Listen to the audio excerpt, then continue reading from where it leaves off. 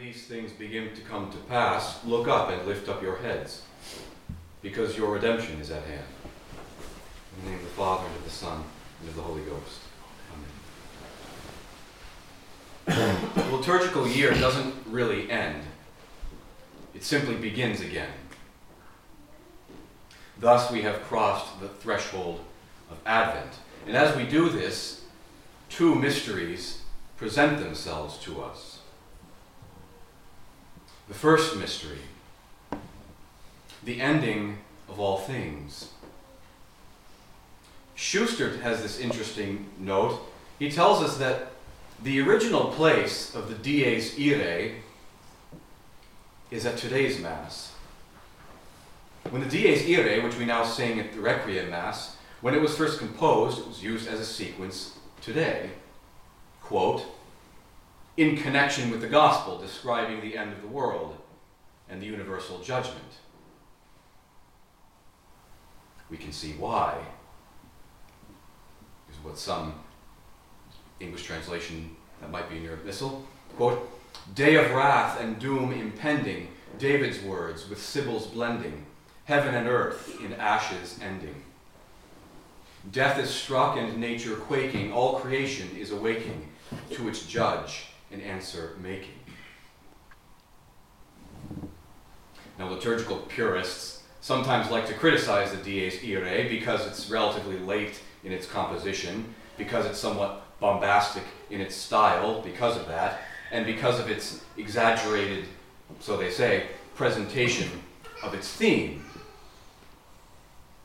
But if we compare the Dies Irae with the Gospel we heard today, it seems to match rather well, actually. And so maybe that's my first point this morning, is I submit that we miss something of the nature of Advent without understanding the Dies Irae, this beautiful hymn, belongs there in a certain sense. See for yourselves. Go to those of you who are equipped with altar missals, before the end of the day, look it up, and you'll find it on the 2nd of November or in the back with the Requiem Masses. And pray that poem and see if it doesn't fit with today. But be that as it may, if that's true, if we have the Gospel and the Epistle and Dies Irae giving us these images and presenting us with the truth of the end of all things in very vivid language,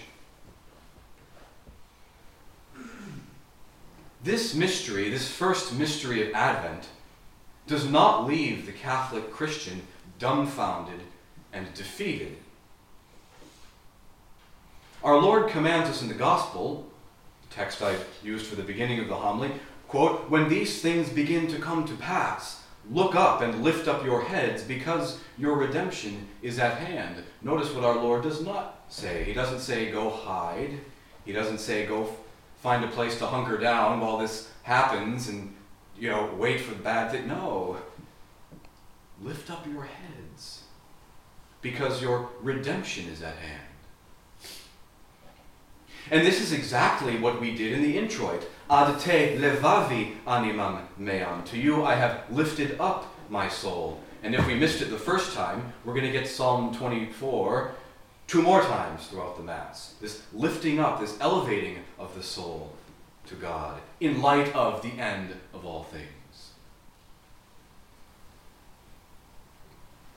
Thus, Advent is our rehearsal and preparation for that day, Dies Illa, the day when all things will be consummated. And by the way, that little phrase, Dies Illa, I think occurs 2 or 3 times in the office for today, in the antiphons.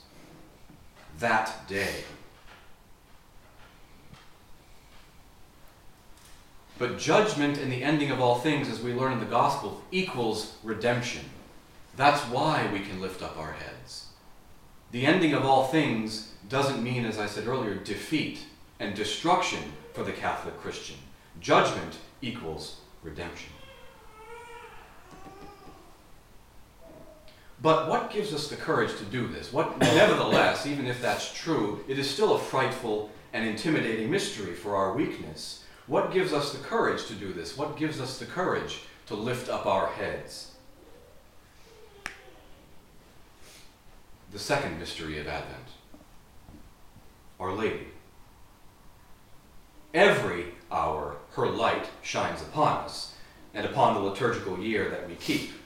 But at no other time like this time does she shine upon us.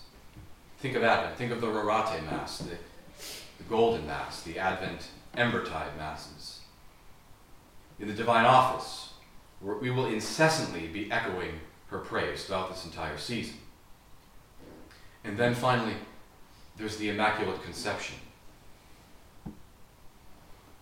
This year, the novena and the octave, if you take those days together, we're in the novena of the Immaculate Conception now. If you take the novena of preparation for the feast, and if you take the 8 days afterwards, this occupies 16 of the 24 days of Advent, give or take, depending on the year. Thus, the Immaculate Conception is set like a diamond in the midst of Advent. That's what I picture that feast as being, like a jewel fixed in its setting.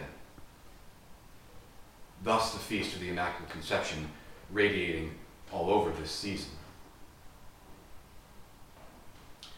Taking inspiration from the refectory article we had written by the servant of God, Frank Duff, I went to the last chapter of the Second Vatican Council's decree on the Church to see what exactly it said about Our Lady. I remember at the beginning of the article he mentions that. So seminary's been a little while, I couldn't remember quite what I would find there, so I went there, and I found phrases like this, describing Our Lady. Quote, "She is hailed as preeminent and a wholly unique member of the Church." Quote, "She who occupies a place in the Church which is highest after Christ and closest to us." Quote, "She is the mother to us in the order of grace."